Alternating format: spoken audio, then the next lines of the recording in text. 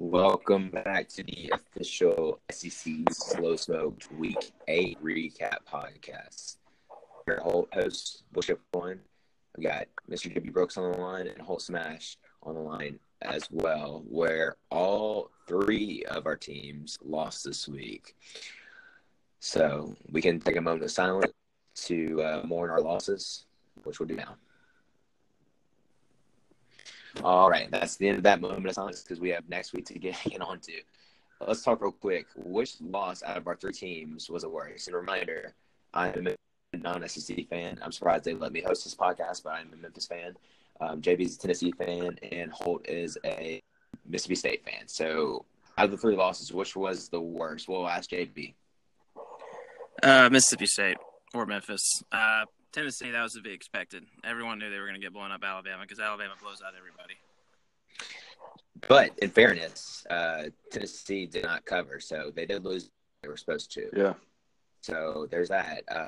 LSU and actually, I guess all three of our teams lost, and they all three did not cover the spread. The Mississippi State game, if I'm thinking honestly, I mean, the Memphis game was not close at all, so I'm pretty disappointed about that. But I also think that Memphis is like in a different division altogether when you compare like Power 5 to non-Power 5 teams. Unfortunately, in football, that's how it is. So I'm disappointed, but not as disappointed as I guess I could or should be about that as LSU and Mississippi State. So let's hold. What happened in this game, and are you mad that Nick Fitzgerald got back on bus/plane back to Hartsville? Yeah, I mean, it was a pretty rough game. Nick Fitzgerald's done a lot, for Mississippi State, and obviously has a record for most rushing yards by quarterback in SEC history. But last night was definitely not one that people are going to remember going forward. What I don't like about Fitzgerald is he thinks he's like hot. Whenever they win against teams they should win. Although they beat Auburn, I guess that's technically a game they were supposed to win, maybe, but.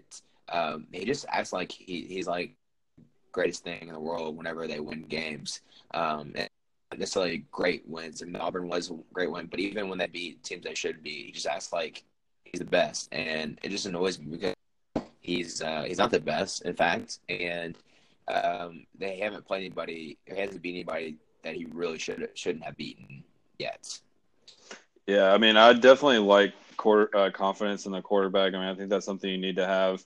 I mean, even arrogance a little bit to me is okay for a quarterback, but I mean, when you're playing the way he's been playing, I can definitely see why it would be rubbing people the wrong way. He definitely needs to play better. And 4 interceptions. I mean, I know LSU's good. Death Valley is a tough place to play, but to just go in there and play like that, and to continually put this defense, which I think is probably one of the best in the country, keep putting them in bad position over and over again, and they have to keep bailing them out. And he just does nothing to help this team win in big games. And, he puts up a lot of big numbers, when they play some bad teams. And, he even had 100 yards rushing in the first half last night. And I think LSU's only given up 100 rushing yards a game. So, I mean, he ran the ball pretty well. But it's just passing the ball is just an absolute nightmare. And, you can't be that one-dimensional and expect to win in the SEC. Do you think they should move him to tight end and make Thompson the starting quarterback? I mean, I don't know about the moving him to tight end part, but I definitely think it's time to give KT a shot. But that being said, I think KT's shot was last night. I think if they were going to play him, they should have played him last night. Because, I mean, honestly, I think Fitzgerald is good enough for them to beat Arkansas and Ole Miss and Louisiana Tech. And, they're not going to beat Alabama no matter what they do. So, I mean, to me, if it was going to make any difference, last night was probably the last game they had a chance, for it to make a difference. I mean, I don't think it's really going to make a difference one way or the other going forward. Because I think they're going to win the games they're supposed to win, and then obviously they're going to lose to Alabama. Well, I understand what you're concerned about tight end. He does run the ball a lot. He does that well, but I don't think he's too long and lanky for a running back. But I could argue that he could be a successful punter because Alabama is a successful punter with J.K. Scott, and he was 7 or something like that. Maybe Nick Fitzgerald's true talent is punting the ball. Well, it's definitely not throwing the ball. That's all I know. True that. But hey, he does throw the ball with accuracy just to the other team, right? Exceptions. Yeah, well, just like I put on Twitter, I mean, usually the away team wears white, but LSU always wears the white uniform, so maybe Fitzgerald was a little bit confused.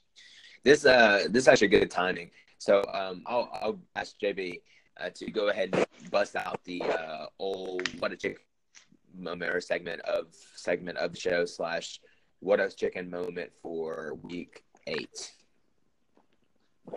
Yeah, this week's What a Chicken, with no surprise, goes to head coach of Mississippi State, Joe Moorhead. This the decision making he had last night. Just trying to put a square peg into a round hole, like by keep on playing Fitzgerald when obviously it's not working, especially with him not being able to get the passing game going, which is what Moorhead likes to do. With this more balanced attack, it was terrible for him because LSU knew what was coming. They loaded guys in the box. They knew that Fitzgerald wasn't going to be able to make the easy throws, much less the most difficult throws. And not putting Katon Thompson in was a terrible decision. I think if they put Thompson in, it could have made a difference. I don't know if it would have made a big enough difference for them to win, but that was just terrible by him. So, yeah, Joe Moorhead, you're a chicken. You're a chicken. All right. What I know I said earlier that I was hoping for LSU to win because I wanted to have only one loss going to the Alabama game, but I was actually halfway pulling for Mississippi State because I looked at the Fire Joe Mo No Mo website up. We couldn't do it yet, so remember I have to wait it out for another big win. Not yet, but maybe in the future. Maybe when they beat Alabama, Fire Joe Mo No Mo. It can happen. Yeah, I mean, I don't know. I think it's going to be a while before you're going to be able to make that website. The good news about this is that you wouldn't have to immediately extend or raise Jim Moorhead's contract right now. I mean, maybe you can though, because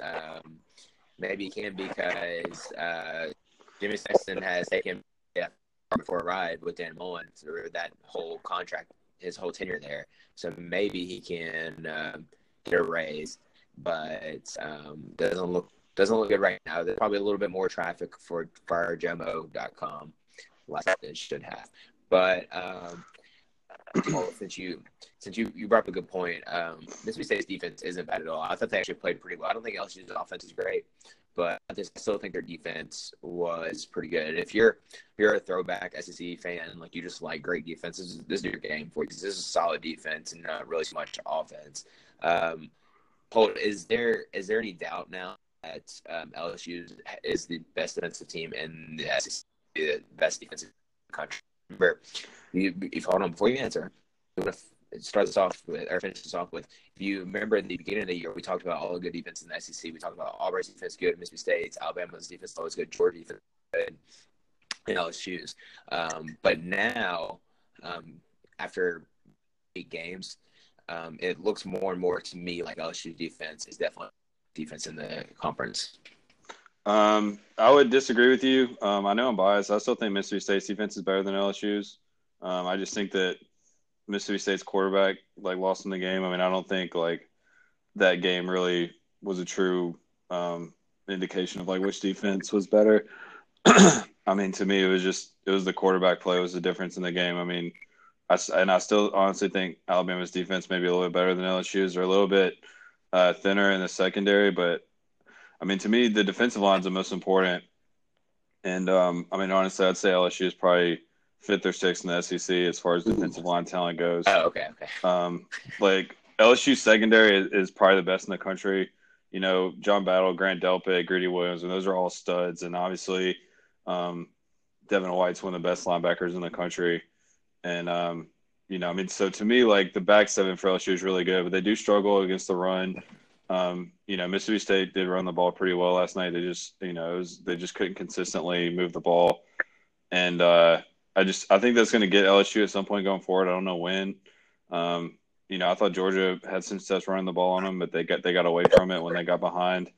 So, I mean, I'm not trying to take anything away from LSU. I think they have a great defense, but if you're asking me who has, better defense in the SEC, I mean, I think Mississippi State, Alabama both do, and I think you could still make a case that Auburn may have a better defense than LSU as well. Let's bring out the tiebreaker. JB, who defense in the SEC? Currently, I'm going to have to say it's LSU. I think they've shown the most consistency this season. Alabama's defense, it's still a really good defense, but this is not an elite defense that we're accustomed to seeing under Nick Saban.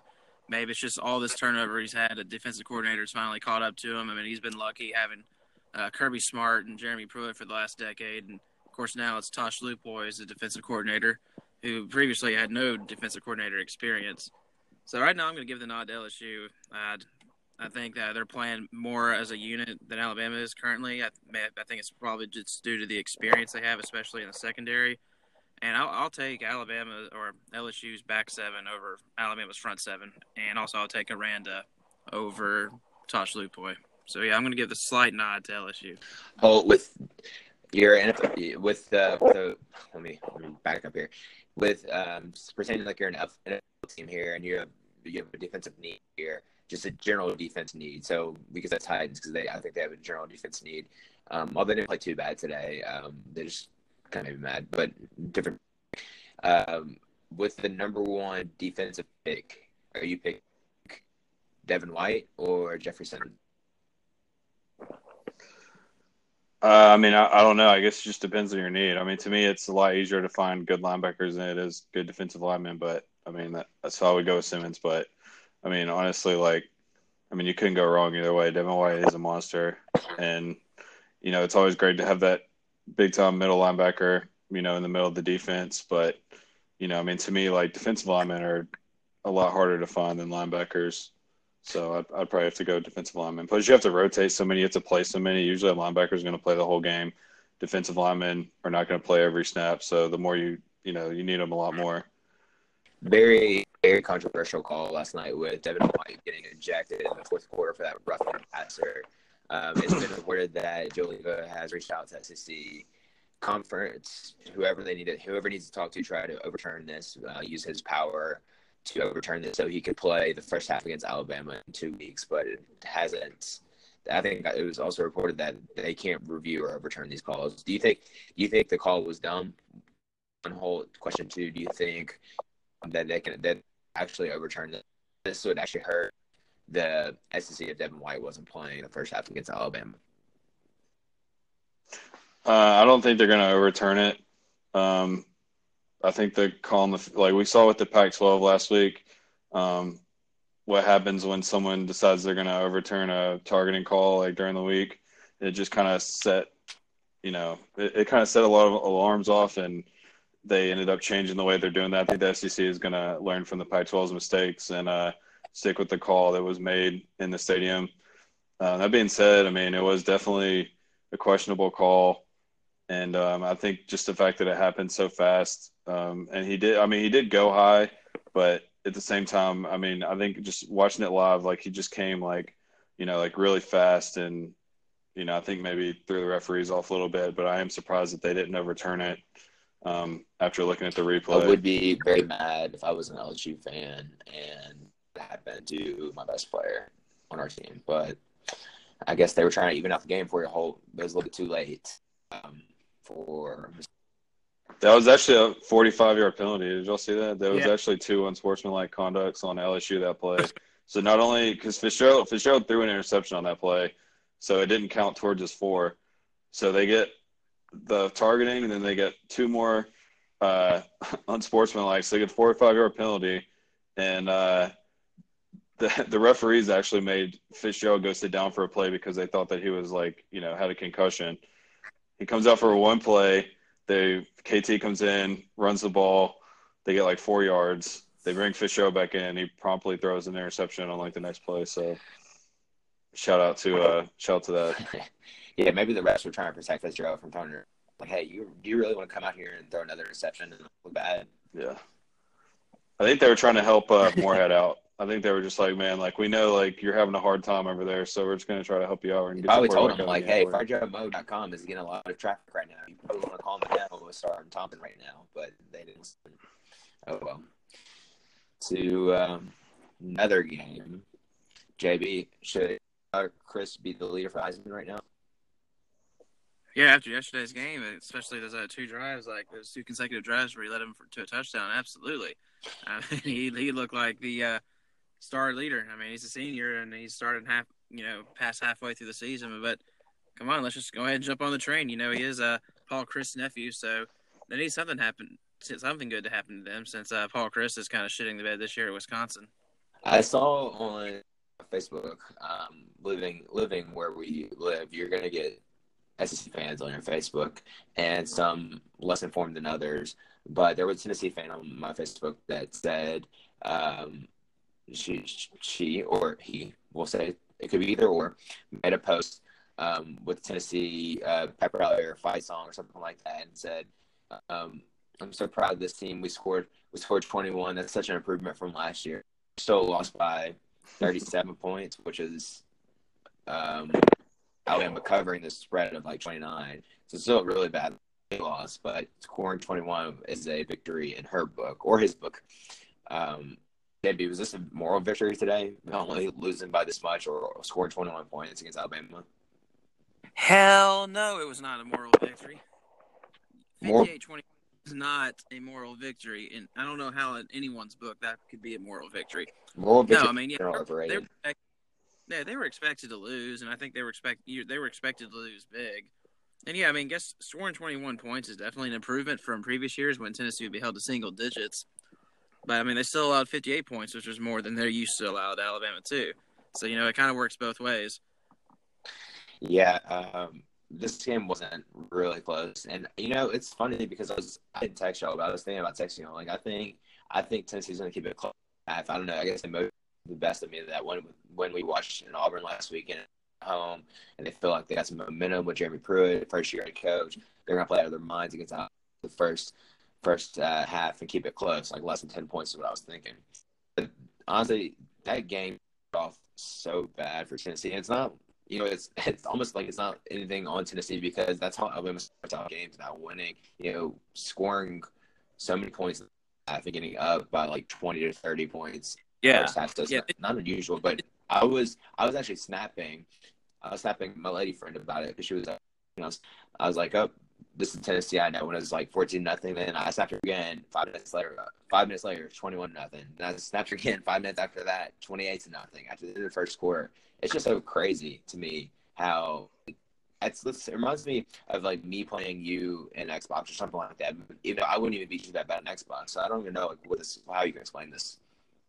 Yeah, especially when you're trying to come back against a team that you can't stop. Like once they jump out to a 28-0 lead, you're not coming back because even if your offense gets it going, their offense is still going to be clicking on all cylinders. So it doesn't really matter. They're still going to be able to keep ahead.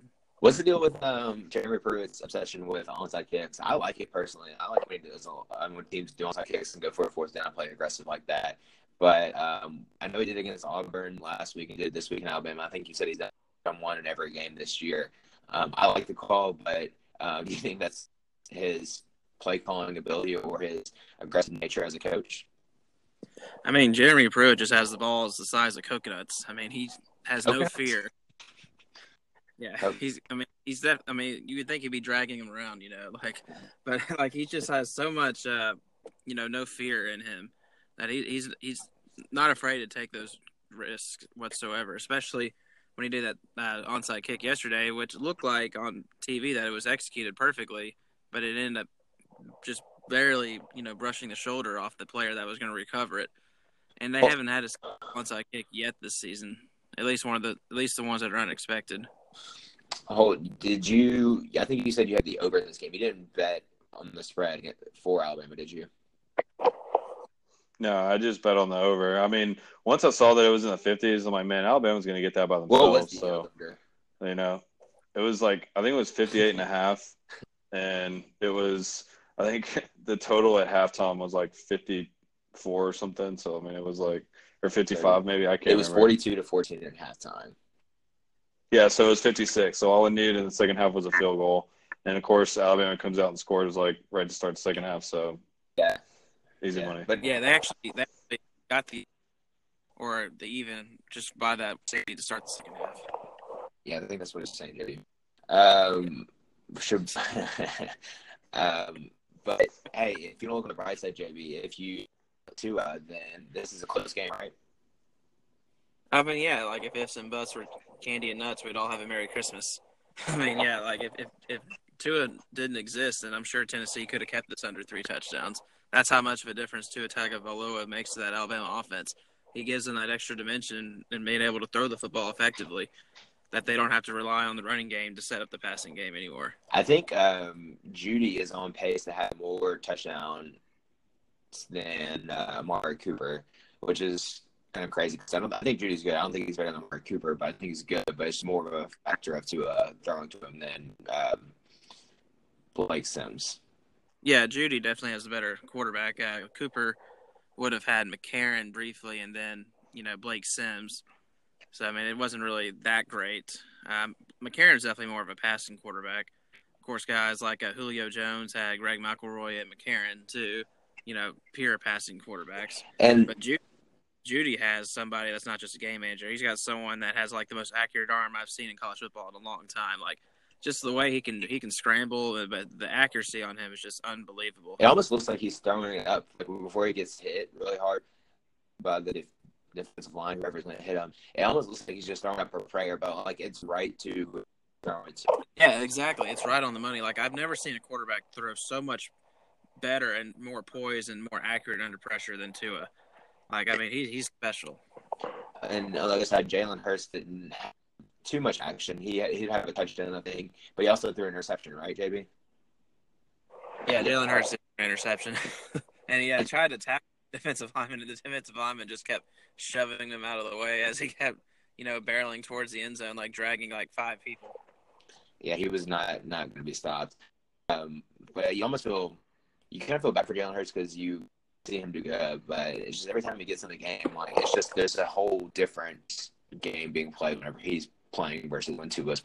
When Jalen's playing, you're like, oh, I have a chance. You don't have to. They're not going to score every, 3 or 4 plays like they would with Tua. But yeah, I honestly think with this year's Alabama team, if Jalen Hurts had been the quarterback to start the season and would have been playing the entire season, if Tua didn't exist, Alabama would lose the game with this team just because this defense, has previous Alabama defenses are, but because of the Alabama offense being so dominant, it just cancels it out. Yeah. What's the outlook on Guarantano, JP? I think it's looking like it's a collarbone injury. It could be a broken collarbone. If so, that means it's going to be Chris time for a while. But we all knew this was coming with Guarantano. I mean, he's taken so many hits this season. I mean, he's been a warrior out there on the field. I feel sorry for him because he's frustrated, but there's nothing he can do about it. And it seems like every time he throws the football, even if he doesn't get sacked, he takes a hit almost every play. Paul, do you like Keller Chris better than Jarrett Guarantano? Do you think he gives Tennessee a better chance to win? No, I don't think so. I think early in the season, I felt a little bit more comfortable with him. I didn't think they brought him in just to sit. I don't think he would transfer there just to sit. So I was under the impression that he was probably going to play. But the fact that Guarantano beat him out and it just kind of sucks for Tennessee fans because he had the big game against Auburn and then comes back and gets hurt against Alabama the next week when he was really starting to show a lot of promise. And hopefully he's not out for too long. But, yeah, if it's a broken collarbone, then it's probably going to be, the end of the season for him. And, not that Tennessee was going to do anything too big this year, but, just going forward, it's always good to have that experience. And going into next year, I think they could have really had something to build on. And, I think they still do, but – I think they would definitely prefer to give him as much experience as possible. One thing I am – not that it's going to really slow down anything with Alabama, but one thing I am with them is their of running game. Not that they're able to run the ball, but they just don't have one guy that they're going to take all of the running or take the entire load. Like, for instance, Derrick Henry or even with transition, you had Mark Ingram, but you have good running backs, but nobody's just really taking the lead to take all the carries, and maybe that's by design. They just want to do running back by committee. But Josh Jacobs yesterday had 12 carries. Brian Robinson Jr. had 13 carries, which I don't even know who he is because we don't even lead backs. But Najee Harris had 9 carries for 50 yards. So they're a running back by committee, but they don't have anybody that's just going to take over the game running the ball, which I guess they're okay with because they don't need to with Tua. But that's the only thing I could be concerned with Alabama is their running game and maybe their defense a little bit. But if you watch their team play from week to week, I think their defense is getting better each week. They're just what maybe you're saying, not like an elite that they're used to. But I still think they are getting from week to week. Yeah, well, I think part of the problem with Alabama is the fact that their offense gets out to such those big early leads, and teams kind of have to maybe get a little bit desperate, and they're just able to. I mean, it's just hard to play with that same intensity when you're up by 3 or 4 touchdowns like that early in the game. I mean, I'm not trying to make excuses for them, but I actually think they're a lot better than they've shown. I just think that the fact that they're up so big so early that it's hard to keep that intensity. What do y'all tell me about Jalen Waddle? Because I don't know anything about him except for he had 117 yards and 1 touchdown. Is he going to be the next Amari Cooper, Julio Jones, Judy, whatever his name is? Yeah, he's from Texas. He was a really highly recruited player. He's a slot punt returner type guy, really quick, really fast. And, he's a guy that they were hyping up a lot before the season started. I mean, anytime you're playing as a true freshman at Alabama, I mean, that's pretty impressive. Yeah. And that 77-yard touchdown catch he had, I mean, Tua put that right on the money, hit him right in stride. He had 2 Tennessee defenders around him, but neither one of them had any chance to catch the ball. And it just hit him right in stride. It was a perfect throw, and he just caught it and never broke stride, and took it to the house. I mean, it was just an incredible play and something that no one else except for Alabama is going to be able to do because of the way they recruit. To have such a great quarterback and such a great receiver like that, on such a great team, it's just, I don't know, it's kind of unfair, honestly. After the first quarter, if there was no first quarter, the score would be 31-21. So 30-21. So not bad. Just they got us to that horrible first quarter, but they looked pretty good. Not pretty good, but they looked a lot better after the first quarter. But the second, what in the world was going with that? You think they come out the second half fired up and maybe play really hard and start to fight a little, which they did. But that was a horrible first 3 or 4 plays in the second half. Yeah, it was just mental errors, especially on the kickoff when they had the fair catch called, or they tried to call the fair catch, but it was a dead ball, and they ended up getting the ball start off at the 3-yard line. And in the first play from scrimmage, Keller Chris loses his footing and then falls in the end zone and gets a safety. And then on that same play, their running back, Jeremy Banks, goes and runs his mouth off to an Alabama defensive back, gets a 15-yard penalty on doing kickoff. So, yeah, everything that could go wrong, the start of half went wrong. He was pissed after those 3 plays. Actually, what probably was in the case of that unsportsmanlike conduct call. Yeah. Worst thing is you get that on the ensuing safety kickoff, which that's a 30-yard. That's the safety kickoffs. Is going to be a little bit further back, or further back, and then also you got the 15-yard penalty on top of that. So Alabama ended up getting the ball past midfield. Yeah, not great, but they play South Carolina and then Charlotte next week, so maybe they can improve upon that. You kind of just mark that Alabama game as an asterisk and move on. Don't think too much about it. Just Alabama's way better than everybody else at this point. Playing South Carolina and Charlotte? They're playing South Carolina. They're playing Charlotte. Oh, I thought you said they're playing South Carolina and Charlotte. Charlotte later on. SJP. Yeah. Yeah, so now Tennessee's sitting at a 3-4 record, so they're past their gauntlet of the schedule that all the people were looking at.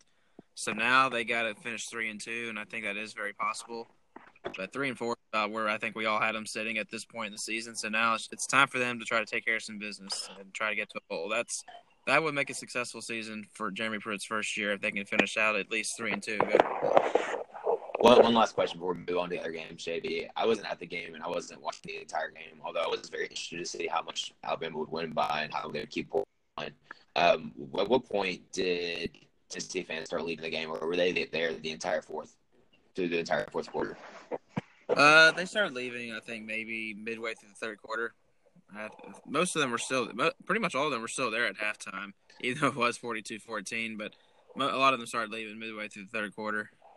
Yeah, that's depressing. You spend all this time for the pregame tailgate and everything, get your mind right for the game the entire week, and then the first quarter they go up 20-0. You're like, well, I can't leave this soon. I just got here, so you have to stay a little bit. Yeah, exactly. You just got there. You got to stay. Yeah. Moving on to other games. Holt, has the Gus bus finally started getting back on schedule? Yep, just like I was saying last week, they got the spare tire on, and they, that's all they needed to get through Oxford. The comment, the cure for the common running offense is just playing Ole Miss, I guess. So they struggled to run the ball the last few weeks. They were able to get the running game going. Boobie Whitlow had a big game, and they messed around early in the game, and it looked like they're going to continue to struggle to move the ball. But second half, they really committed to the run, and Stidham started making some throws after some overthrows in the first half, and they were able to pull away from Ole Miss in the second half. I tweeted out that Jared Stidham's not an NFL quarterback. I don't think he is at this point. He doesn't look like he is missing some throws, but I go back and forth with receivers because there's a lot of very catchable balls that they dropped, like actually went through their hands a couple of times, which is super frustrating to watch. But there's also some really good plays by the receivers. So like I don't understand how to grade their receivers because they miss some easy catches, but then they make really good plays when they catch the ball and run with it. How would you? They're hurting them ultimately, right? Yeah, though I mean their receivers are not like your traditional like possession receivers. Like I don't think these guys are going to be playing for the Patriots anytime in their lifetime. They're more like the catch and run, try to make big play kind of receivers. But yeah, they definitely had a few drops on Saturday, and but at the same time, I'm not going to put it all on them. I mean, I think Stidham definitely had some open receivers that he overthrew, and maybe those receivers are just kind of surprised when the ball actually hits them in the hands, and that's why they have trouble. Get to this point, if he's not a quarterback, do you think he'll still go after this year? I've heard just saying like it's a done deal. He's going to the NFL, but he does have a year of eligibility left. He's only a junior, so he could come back for his senior year this year. So, question one, do you think he'll come back for his senior year? And question two, if he doesn't come back, do you think Auburn would be in a better position? Because I think their backup quarterback is more of a dual threat quarterback. Yeah, I mean, I think he's probably going to come back just because I just don't think he's done enough this year. Maybe if he finished the season really strong, then it might be different. But I don't think he's going to leave. And I think Malzahn, I mean, like it or not, I mean, I think he's kind of committed to having a pro-style quarterback. He's definitely had plenty of opportunities to go to the backup. He came in a few times on Saturday and had a couple good runs, but he's still stuck with Stidham, and I think Stidham is going to be his guy. I think he wants to have more of a passing offense. I think that's why he brought in Chip Lindsey. I think that's why he brought in, Stidham. So I think he's committed to that. I think that's something he really wants to do. And I mean, we've seen Stidham like throw well before. You know what I mean? We've seen it. So I mean, we know it's there. It's just he's not playing at a high level right now. I mean, he played well in the second half, like I was saying, but I just think that Malzahn that's what he wants his offense to be. He doesn't want to be just a running quarterback running the read option like 50 times a game and only throwing like 10 to 15 times a game. I don't think that's the kind of offense he thinks is going to win consistently, even though it's shown that that's what works the best for him. I forgot about is our good friend JB here was actually at the game in Oxford. So he saw Auburn back-to-back weeks. Tell us about the game atmosphere. You got the game was at 11 Central, kind of like this past week or 2 weeks ago with Tennessee. Another early kickoff. How were the fans? Did you tailgate? Some friends to tailgate with? Were there hotter girls in Oxford, Auburn, or are you happy with your Memphis? I did go tailgating before the game. I only had maybe like 30 minutes to tailgate because people you knew. Got a late start, and of course with it game, like we didn't really have much time. Like we left around maybe 8:30 or so, maybe a little bit after that. Didn't get to Oxford until after 9:30, and then by the time we walked up to near the Grove, it was like after 10 o'clock. So we only had maybe 30, 40 minutes. I think we're only at the tent for like 30 minutes, but it was enough time for me to get a couple shotguns in and you shotgun the beers. Well, I don't know if I would say shotgun. I didn't do it around my uncle, but I chugged a few beers beforehand, just try to wake me up, and also took some free food at the same time. Like that's one of my favorite things is definitely the women. The talent is unbelievable. I've been to probably at least half of the places in this conference. I haven't been to everywhere, but Ole Miss definitely stands out to me. I mean, it's just the talent is incredible compared to what I saw last week at Auburn. I mean, I think maybe it's just because the girls at Ole Miss, they just put a lot more emphasis in dressing up for the game and making themselves look pretty. But damn, they really do well at it. I would And probably agree with you there. yeah, and the game atmosphere, it was actually better than the atmosphere we had last week at Jordan Hare. Like, the fans were a little more enthusiastic going into the game. Of course, they were sitting at a 5-2 record, so the season was actually kind of above expectations at that point. Yeah. And it was probably like maybe 10,000 seats under capacity. But it was probably like maybe 50,000 there. Fans were pretty enthusiastic. But Auburn fans, like, they didn't really bring a lot of fans. There was a lot of empty seats, and mainly in the Auburn sections. It's So not a lot of a drive from Auburn to Ole Miss. I mean, it's less than 5 hours. I would say it's like 3 or 4 maybe. Let me look it up real quick. I think it's about 4 hours. It's really not that bad of a drive from Auburn to Oxford. It is 4.5 hours, so maybe a little bit further. So it's not too bad, but I mean, that's. Well, the other thing you have to consider too is there's probably a ton of Auburn fans who live in like Birmingham and like maybe some closer areas. Yeah, so like it's not like they're all coming. It's not like they all like drove to Auburn and then drove to Oxford. Yeah, a lot of them from Birmingham too, because Birmingham to Oxford's less than 3 hours. Yeah, let me fact check you, JB. It is 2 hours and 39 minutes according to Google. So, there, less than 3 hours, right. Like I said. Let me back before we even talk about the game even more. You were talking about shotgun and beers, which I find is a fascinating topic itself. So it was like 10 a.m., 10:30. So first of all, just this might get a little personal, so you don't have to answer. But your uncle doesn't know you. No, my uncle does know I drink. You didn't feel comfortable shotgunning around him. I wasn't gonna shotgun it around. I mean, I actually technically didn't shotgun it. I just chugged it, but it felt like a shotgun. Okay. I didn't have time to sit out there and like just slowly. Like, I just wanted to get a few of them in my system, just so I took like two consecutive. The people you tailgated with, you knew? I didn't know them, but it was people that my uncle have known forever. Okay. And he found out they have a tent down there. So now every time I go down there with him, I'm going to have a tent at least to go to. And yeah, the game itself was fun. It was fun for about a half. It was close. JB, I'm not done talking about the games. Just let me roll. We'll get there. Okay, fine. All right. You're the one in charge here, Al. You're right. So you said, like, hey, can I have hey, have a beer here? No, they offered them. They offered. What beer was it? I'm not even gonna say. I mean, it's something I really care for, but JB, what kind of I drank Keystone? It was a Michelob Ultra. That's not bad. There's nothing wrong with that. Yeah, I thought you were gonna say like it was Mike's Hard Ice or something, or like Keystone or Natty's. I had this discussion on Twitter at one point, which it was later. I was talking to somebody and I tweeted it out, not on SSO Smoke, but on my personal account, asking what was the best college cheap beer or pre-game, but college cheap beer, and it was either Natty Light or I think. And more people said Natty Light, but more people was like 2 or 3 to 1. So it's not really a true poll, but it's funny when people talk about Keystone because I never think about Keystone, but it's out there. But Michelob is not too bad, James, so nothing to be ashamed there. But what I was going to mention when you say shotgun beers, I recently we didn't have a true college experience, JB. So I feel like after college we found out about beer and how everything works, shotgun beers. So I recently, last half 2 years, got into shotgun beers. Not that I do it every day, but I will do maybe one before I go out. Not all the time, but sometimes I will. But you're talking about shotgun beers, and it reminded me of a couple different times. One was story time. One was when we went to Huey's. We got there at like 9:50, and it's like 2-for-1 beers before 10 o'clock. So JB just gets, he didn't even think or look around. He just finds the guy and says, "Give me 2 beers right now."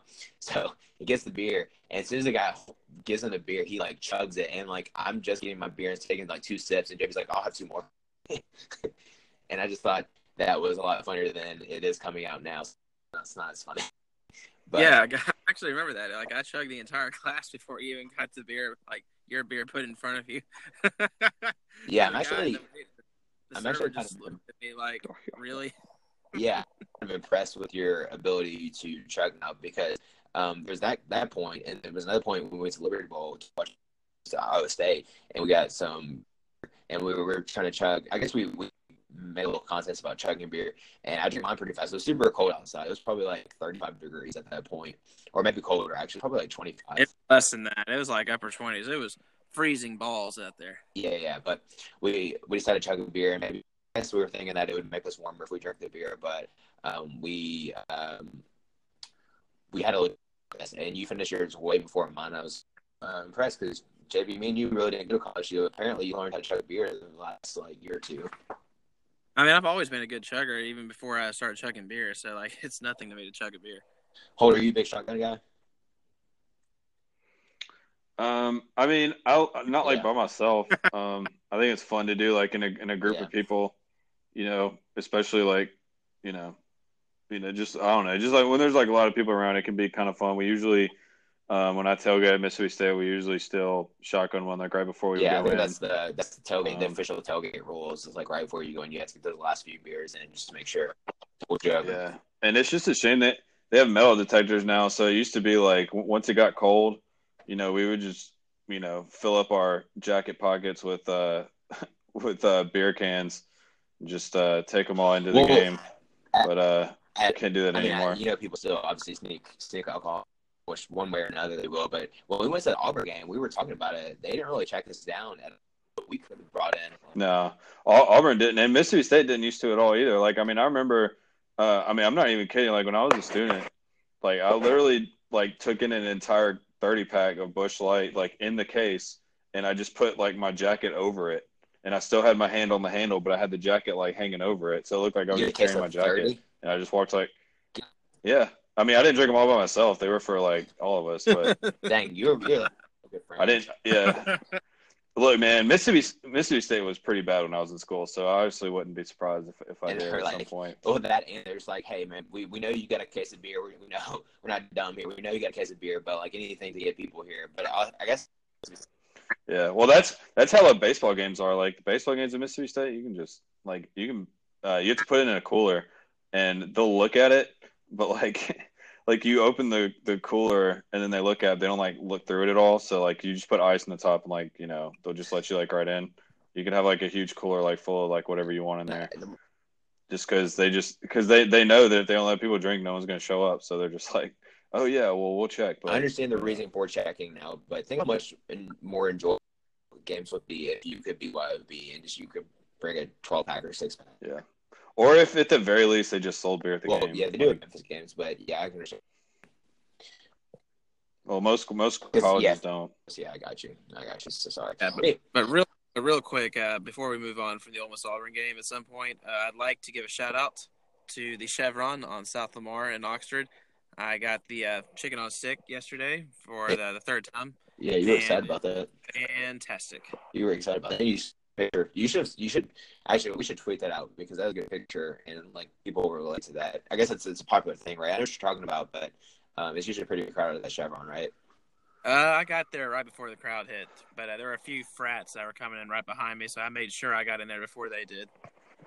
So getting back to the game, you think the Gus back on track? So do you think they have a chance to win a game besides the Liberty game? Do you think they could beat A&M, Georgia, or Alabama?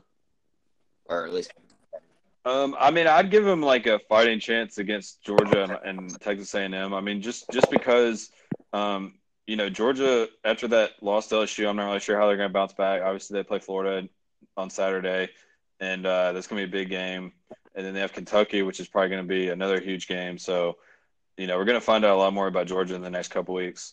And so I'm not 100% sold on them quite yet. And I still believe in Auburn's defense. I mean, I really do. I know they had a bad game, on the ground against Mississippi State, but they were also on the field the whole game. They gave up some big passes to Tennessee, but I don't think they really expected Tennessee to come out throwing the ball like they did. So, they played really well against Ole Miss, I thought. I mean, not really well. They played pretty well, especially in the red zone against Ole Miss. And I still kind of believe that defensive line is big time, and they got a lot of really good players. So, I mean, what I'm worried about is Stidham in the offense and the offensive line, because they're not going to be able to run the ball as well as they did on Ole Miss every game. So if they can, but maybe this game build some confidence and they'll be able to establish a little bit more of an identity going forward, and maybe Stidham will get back on track. But I mean, I'm not going to sit here and say that they're going to win those games, but I'm not counting them out quite yet because Auburn is one of those teams that just when you think they're terrible is when they start winning games. Yeah, I'm actually hoping they beat A&M or Georgia. because I have a good tweet in my mind. I want to tweet after they win, but that's in the future. You'll see. It's a nice little. It won't be as good as JB's tweet last night. Shout out to JB. That was a good tweet. After this for Coach O. I definitely would have thought that would have been Holt that tweeted that, but JB, it's about time you made up your value here somehow. Yeah, I mean, I've always never been the ones that put out the good tweets, but that actually wasn't even, I didn't expect much out of that. I just saw the picture and I'm like, this probably has some funny captions, so let's have some people caption it. And it really viral and took off. So yeah, there was some good captions. What was your favorite? I mean, a lot of them were not PG-13. They were more. One of the first ones we had. I'm going to go down our list now. I think I've retweeted. I did retweet it. It was from a Texas A&M fan. All right, I think I found it. Okay, here it is. Yeah, the caption was, "Well, jambalaya was too spicy." Well, that'd be expected. I would expect a lot of those, like the way he had like the water squirt off. It definitely got a lot worse for some people, and like that's the first thing I would have thought of. Well, my caption would not have been suitable for the Twitter. I would have said like, "She coming on my face." Well, I think that's the point people were saying, but not without saying exactly that. JB saying a different way. It definitely looked like he was getting jizz on his face. Thanks. I think everybody got that. That was the point of making that, JB. I just didn't want to. I'm obviously not going to tweet it. Of course, I retweeted me. I had to retweet myself at least because I thought I had a pretty good one. Moving on to other games. Switching subjects. Holt, when is Vanderbilt going to win an SEC game? Thinking maybe, I think maybe November of like 2020, maybe. So they're really close. It kind of frustrates me, and it's probably even worse if you're a Vanderbilt fan. It's not like they're getting blown out. They're very competitive in a lot of their games, and this game against Kentucky is no different. It was 7-7 for a while until the fourth quarter, and I think Benny Snell finally had a touchdown to take the lead and pretty much win the game. But they're very competitive, and they don't look horrible. Kentucky, on the other hand, what we were saying earlier, is that they start off this season really great, beating Florida and Mississippi State, but you think they might have peaked a little bit early, right, Holt? Who's that? I'm sorry, Kentucky?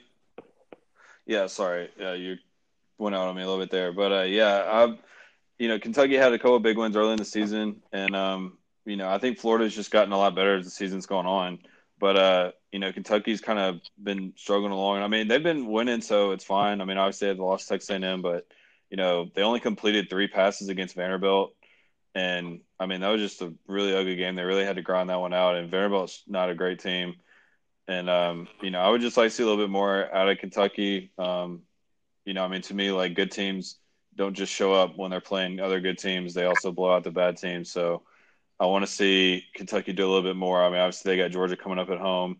So, it'll be interesting to see. I'm not, saying they're not any good. I'm just saying, like, I want to see a little bit more out of them.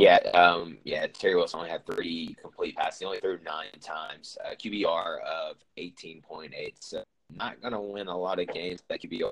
Some better teams that have good defenses that can prepare for stop and run, and then they're going to force you to pass it, which is, I think, going to happen. The only problem with that is that Terry Wilson can also run his dual threat, so that's kind of hurt you. But when you have a team like Georgia coming up that is going to have time to prepare for stopping the run, I think it's going to be trouble for Kentucky. So we'll see how that goes. They handed the ball off to Benny Snell, which is the best player on the team. 32 times, 169 yards, 1 touchdown. But Kyle Shermer actually had a good game too. 15 or 23, 16 yards. They're not bad. Yeah, he threw a touchdown pass that was like right on the money. That was their only score of the game. He had another one downfield that got intercepted that was underthrown. He had a guy open. So, definitely he continues to be kind of like good, like maybe underrated, but then still like not good enough to where like he's criminally underrated. The worst part of this game was Jordan called the entire game. I didn't watch it, and that's the problem having a million different games at the same time. I mean, I watched the Mississippi State game more than this, but it was – I would not want to watch the entire game of Jordan Rodgers calling a Vanderbilt game. No. And I mean the SEC night game, SEC network night game is always gonna be kind of forgotten because there's obviously you got the ABC night game on, you got the ESPN night game on, and like there's a game on Fox. So like I mean it's usually gonna be at least like fourth or fifth in the pecking order. But this is actually a like low key kind of exciting game. Maybe not like very well played, but somewhat exciting. And both teams made plays, and both teams had a chance to win. I think both teams missed a field goal in this game, so just kind of pretty evenly matched game the whole way up until Kentucky put them away with that From last that drive. game to the Battle of the Titans, Missouri and Memphis. Not a pretty game for Memphis. They started off bad in 20. And it didn't look pretty. Then they fought back. I think they got to 20-21. I think at one point in the second quarter, and then Missouri scored 27, and then ended up losing by 32 points, 65-33. It's not really a great game for Memphis, but on the bright side, it's kind of exactly what Missouri needed for homecoming. They needed a game where they blew out a team so they could get more confidence heading into the meat of their East matchups with Tennessee coming up. And I guess they already played Georgia and stuff coming up, but they haven't played Florida yet. So Tennessee, which is a winnable game by JD, but it's good for Missouri to pull out Memphis. Bad for me personally, but good for Missouri. Holt had 350 yards, 4 touchdowns. No surprise because Memphis defense doesn't play really most of the time. So not a big deal, but Albert O, can't say his last name. JB, you want to try it? No, I already told you before. I'm not going to attempt that. I thought you might change your mind. But which call Albert O had 159 yards, 3 touchdowns. Probably our SEC offensive week, our full slump player of the week is Albert O. That's why I'm going to just declare him as offensive player. Let's give a quick shout out to Drew Lock. He's looked like he got himself together yesterday. Granted, it was a so yeah. I'm gonna give a shout out to Drew Lock. Yeah, he loves putting up those big numbers in the non-conference games. Ones that don't matter as much. Holt, you still there? Yeah, I'm still here. I think we lost JB though. Finish this one out strong without JB. So yeah, Drew Lock's back on track, I guess, but we'll see how it does against Tennessee and Florida in the future. Also want to give a shout out to Arkansas for finally getting their second win of the year against Tulsa. Tulsa's 1-6, so not a great team. But still good for Arkansas to finally get a win. You could see improvement with Arkansas from week to week, so it was a good win for them, right, Holt? Yeah, definitely. And Ty Story didn't play again this week, but they went to actually their third-string guy. Actually was their quarterback most of this game, and he played pretty well. The defense obviously played great, getting the shutout. And, Tulsa hasn't been as great this past year and a half as they were before that. But their coach Montgomery comes from the Art Briles coaching tree, and supposed to be a really good offensive mind. So good to get a shutout there for the Arkansas defense, and they continue to play a little bit better than people maybe give them credit for.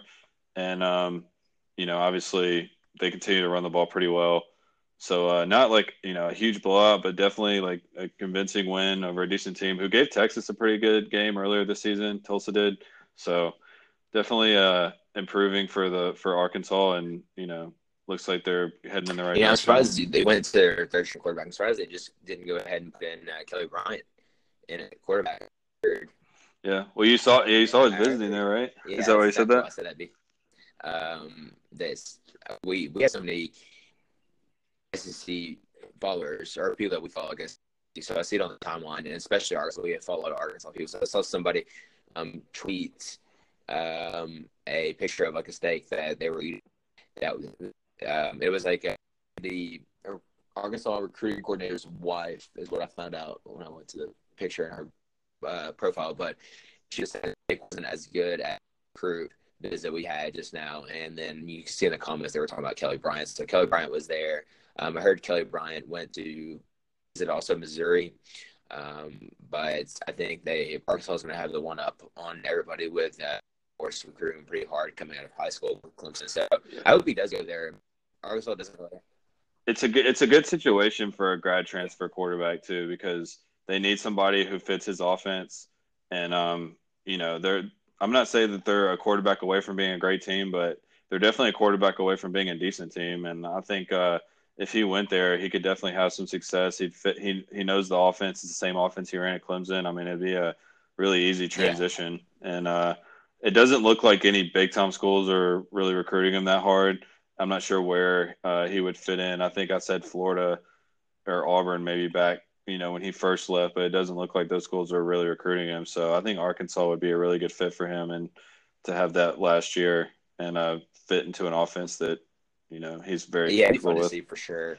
I hope it happens. I think Arkansas would be a bowl eligible team this year, or on the fringe of bowl eligibility with a better quarterback, as in Kelly Bryant. So shout out to Arkansas for getting the win and beating up on non-conference AAC like Missouri. So we talked about all the games. Let's talk about out of conference real quick. So shout out to Ohio State for losing to Purdue. Purdue is, I guess, this year's Iowa's team. Iowa. So now Ohio State's going to have to fight that uphill battle for getting into the playoff, which they still could get in if they beat Michigan, win out the Big Ten. I think they should still probably get in, but last year they did not with that big loss to Iowa. So we shall see. Michigan looked really good against their win against Michigan State. Shea Patterson's coming into form with Michigan.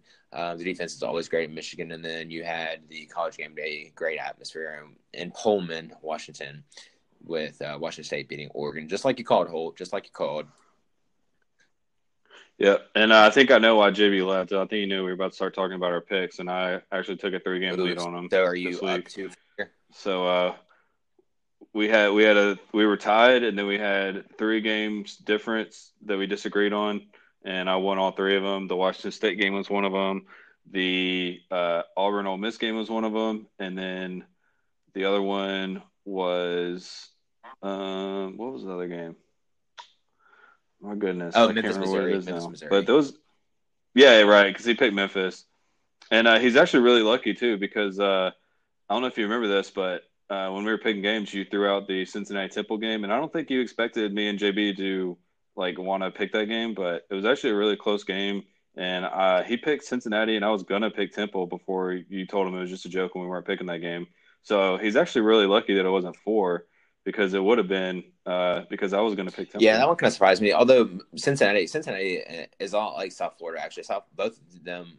Cincinnati's not undefeated anymore, but South Florida was undefeated. South Florida's still undefeated, but both of them were undefeated going into this week, and both of them win their games, but they don't look impressive winning their games. They just squeak by and get the wins. Kind of reminds me of the second year of Jameis Winston at Florida State when they won all their games, but they just almost lost them too. And UConn is awful. I mean, I think UCF was like a 35-point favorite or 34-point favorite, and another bet that I won this week was taking UConn plus the points just because South Florida's been squeaking by like every game, so I figured I'd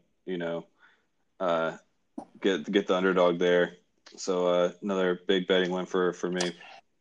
But once I make it big, I'm gonna remember you. Don't forget. Or I won't forget. Well, we gotta make it. We can make it big with that, or we can make it big with SEC Slow Smoked, or we can make it big with new Powerball. Powerball is up to $1.6 billion with a B dollars. So we're talking about that and how we're gonna. I guess we're gonna take care of each other. JB's gonna take care of us. I would take care of y'all, but Holt, you might actually make us work with that money. Yeah. I mean, I just. I mean, I guess I'm not saying I wouldn't give y'all money. I mean, I would. It's just we wouldn't have to worry about money. Y'all would be in my circle, and I would just, if you guys wanted something, I'd just give it to you instead of just giving you a bunch of money. And then but what I would want is just a really, I mean, obviously, yeah, it'd be awesome to just have a ton of money, but I mean, I'd like to just have a job that I liked that I got paid way too much money to do, and I didn't have to stress at all. So something kind of keep me busy, but also keep me really well paid and keep my anxiety levels low. You could pay somebody to hire you and just give them the money to pay you back. Yeah, I could do that too. I mean, if I just had the money, then I wouldn't have it a job. I would just I would hire someone to find stuff for me to do because I'd be so bored. I would just be sitting around my mansion all day, not doing anything. Which brings me to that point. You texted us that you said this Saturday, as in yesterday, was going to be low key. What was your word? Hype? No, not hype. Lit. Low key lit. And I actually thought my Saturday was very low key lit as well. I didn't do anything this entire weekend, and it was very fun to not do anything for the first weekend in a while. As in not even going to bars or anything. I actually had opportunities. Somebody wanted to go. Funny, somebody wanted to go to a bar in Buckhead to watch the NC State Clemson game. The NC State fan from last weekend that you saw, and wanted to go to the bar and watch that game, and I didn't because Memphis played at 4, and that game was at 3:30, so I didn't want to miss the Memphis game. But also didn't want to spend money and go to a bar that was going to show just 2 or 3 games instead of like 20 games I wanted to watch. So I didn't go with him, but I'm glad I didn't. But it was very, very lit to do nothing this entire weekend. In fact, I wish I could do nothing a little bit more, but I have to work tomorrow. Same for you, Holt? Yeah, I mean, it was good to finally just get like a good Saturday where I've been traveling like so much lately. I mean, it's been fun, but sometimes it's good to just sit at home and just watch all the games. And there were a lot of good matchups, and even starting at like 11 a.m., there were like 3 or 4 good games on. So it was just a good full day of college football. And I had some breakfast food in my fridge that was going bad, so I decided to just cook it all up. I did see the snap. And that was pretty cool. So I just cooked up all the leftover breakfast food I had and ate that around halftime of the 11 a.m. games, and had a couple cups of coffee. And then after Mississippi State's performance, I was feeling pretty bad, so I went to drove over to Papa John's, and they had a good special on a XL pizza. So went over there and just ate like a huge pizza and kind of cried on the inside while I was eating it. Was that about 8 eggs I saw in the picture? About my Bulldogs? No, it was only 5. That's doable. No, it was only 5. It was coincidental. Not that I was planning this out. I mean, I was planning this out, but not because of LSU Mississippi State. But I did try to make some jambalaya this weekend, and it would have been good, except for I didn't cook the rice all the way through, so I had a little crunchy rice. But everything else is good. Dude, it's kind of hard to cook rice. Like I never thought that it would be, but like it's kind of like I don't know. It's a lot harder than I thought it would be. It's hard to gauge the amount of time to cook. What I should have done is cook it separate, but I threw it all in one pot and thought the rice would cook through it, but it never really did. So I should have cooked the rice separate before I combined everything else. But dude, I don't know about you, but like when I cook at home, sorry to cut you off. I know you're trying to get out of here, but I just want to say one thing real quick. Like I don't know about you, but every time I cook, because I watch a bunch of like Gordon Ramsay videos on YouTube. I'm always just like waiting on Gordon Ramsay to just like pop in my kitchen and yell at me for like doing something wrong. Yeah. No, the recipe I followed called for Old Bay seasoning. Have you heard of that, Holt? You should have. Oh yeah, definitely. I got some in my. So okay, this is a good question for you then, because I probably have had Old Bay because I've had crawfish. If you had crawfish, I'm pretty sure you've had an Old Bay seasoning on top of it somewhere. But Old Bay seasoning is really popular. But you've also have tried or have had Tony's spicy seasoning. Oh yeah, Tony's is a must. I just bought like a huge thing of it the other day, like the biggest size they have, just because I know like I'm going to use them all at some point. So might as well just Tony's go ahead was and buy it all. Slightly cheaper than Old Bay, and I don't know Old Bay. I'm sure it's good because everybody talks about it, but I got Tony's instead because it's what I know and it's a little bit cheaper. But comparing the two, how can you describe the two? Because I'm curious how Old Bay's actually tastes compared to Tony's. Well, I mean, yeah, they're both really good. I like Old Bay a little bit more on like seafood, but I'll put Tony's on like chicken and catfish and like all kinds of stuff. I mean, I'll put it on burgers and bratwurst before. Like I put it on literally anything I grill. I'll put Tony's on. I put it on wings. I put it on everything. So like literally. But if I'm boiling shrimp or something kind of like that, or like some crab legs, maybe like Old Bay is the way to go for me. Yeah, and you're very similar to me in that you don't really like spicy food. So if you like Tony's like I do, or Old Bay, I know I'd probably like it too because I don't like spicy food just like you. Yeah, it's not too spicy. It's got that flavor though. Tony's has just the right amount of kick for me, so I like it a lot. But I made some jambalaya. I ate some today. It was pretty good, or it could have been better, I should say. But I'm gonna get to crawfish next. But maybe one day I'll have to find the crawfish and all that stuff, or maybe I can just go to one of your friends on the coast or something. We shall see. Yeah, well, they never invite me down there like anymore, so I don't know. No, I mean they do, but they only invite me when it's not crawfish season. Dang, that's like the worst time to go. I know, man. I'm like, dude. It's like, y'all cooking some crawfish? They're like, no, the crawfish season's over, man. Like, Maybe you damn. should invite them to Destin, like as like a little courtesy, like, hey, I'm inviting you to Destin now, so like now y'all can invite me to crawfish season. We'll see. Maybe. But another good week. It gets kind of crowded down there. Yeah, it does actually.